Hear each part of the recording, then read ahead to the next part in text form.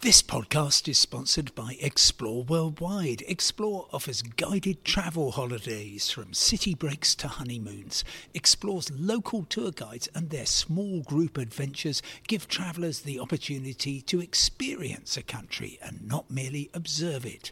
Whether it's a food and drink tour in the hilltop towns of Tuscany or a walking tour in the rice fields of Vietnam, Explore puts their trust in the quality of their local tour leaders so you get a better insight into your holiday destination. Head to exploreworldwide.com. Hello and welcome to today's Independent Travel Podcast. It is Monday the 10th of July and it's around 2 in the afternoon when I'm recording this in the independent offices where it has been an extremely busy morning. That's because it became clear over the weekend that EasyJet was cancelling flights in very, very large numbers, and I've been digging to find out just what it means for your possible trip abroad this summer. Just to give you some background, as you will probably know, EasyJet has been cancelling an awful lot of flights in and out of its main base, Gatwick Airport. For instance, over the weekend there were, I think, about 40 on Saturday, similar number on Sunday, passengers who were at Gatwick Airport on Sunday night, for example, waiting for the last Belfast flight, found that they waited and then eventually it was cancelled. Same happened to a plane load of people waiting in Budapest to get back to Gatwick. And effectively, EasyJet says, we are in an impossible position. We are the biggest airline at Gatwick. We have about half the flights in and out.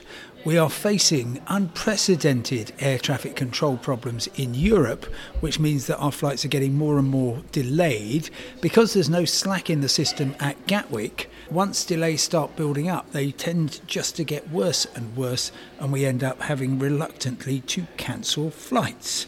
So therefore, we have decided to get ahead of the problem. They are cancelling 1,700 flights, which is just fewer than they do in a busy day in terms of flights overall. But this covers basically the rest of July into August and September. It's affecting, they tell me, 180,000 passengers.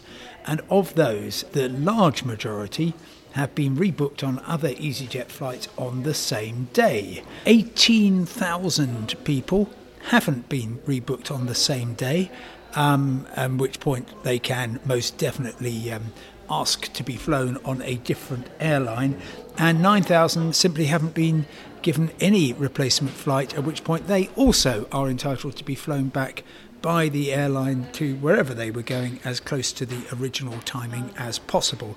That is a strict obligation and EasyJet must offer it.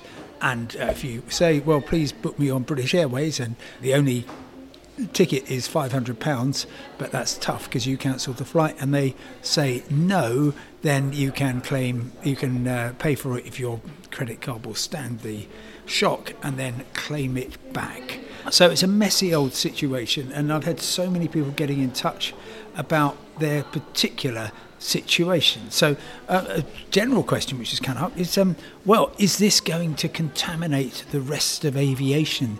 Is it going to make things worse? And the short answer is that, well, actually it won't, because ultimately, if EasyJet cancels 1,700 flights over the spell of about 10 weeks, say, that's 170 flights per week, basically 1 an hour that is being cancelled, and that is relieving the stress on what is otherwise a very busy runway at Gatwick. So it's taking out quite a lot of flights, 24 flights a day, and that is actually going to make life easier for Wizz Air, for Ryanair, for British Airways at Gatwick, as well as all the other airlines. So in a sense, they're doing their rivals a favour. They're also definitely doing their rivals a favour in terms of prices, because if you are taking, so 180,000 people get cancelled, but actually there were another 120,000 empty seats which had yet to be sold.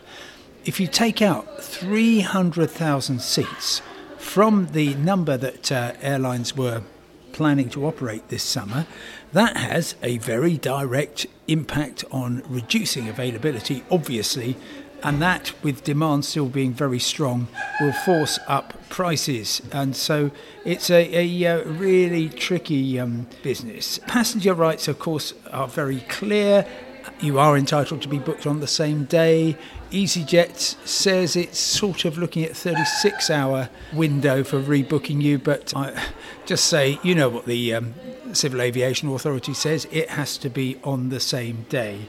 And then you're not going to get any cash compensation unless your booking is for less than 2 weeks ahead. And certainly there will be some hundreds, probably thousands of passengers who are in that position, and they cannot get you to your destination within a pretty close match to your original timings. And then you'll get either £220 or $350, depending on the length of the flight. You are, though, absolutely entitled, if you are delayed by 24 hours, say coming back from your holiday location, then EasyJet has to pay for your accommodation for the extra night and pay for the additional meals that it has caused you to bring.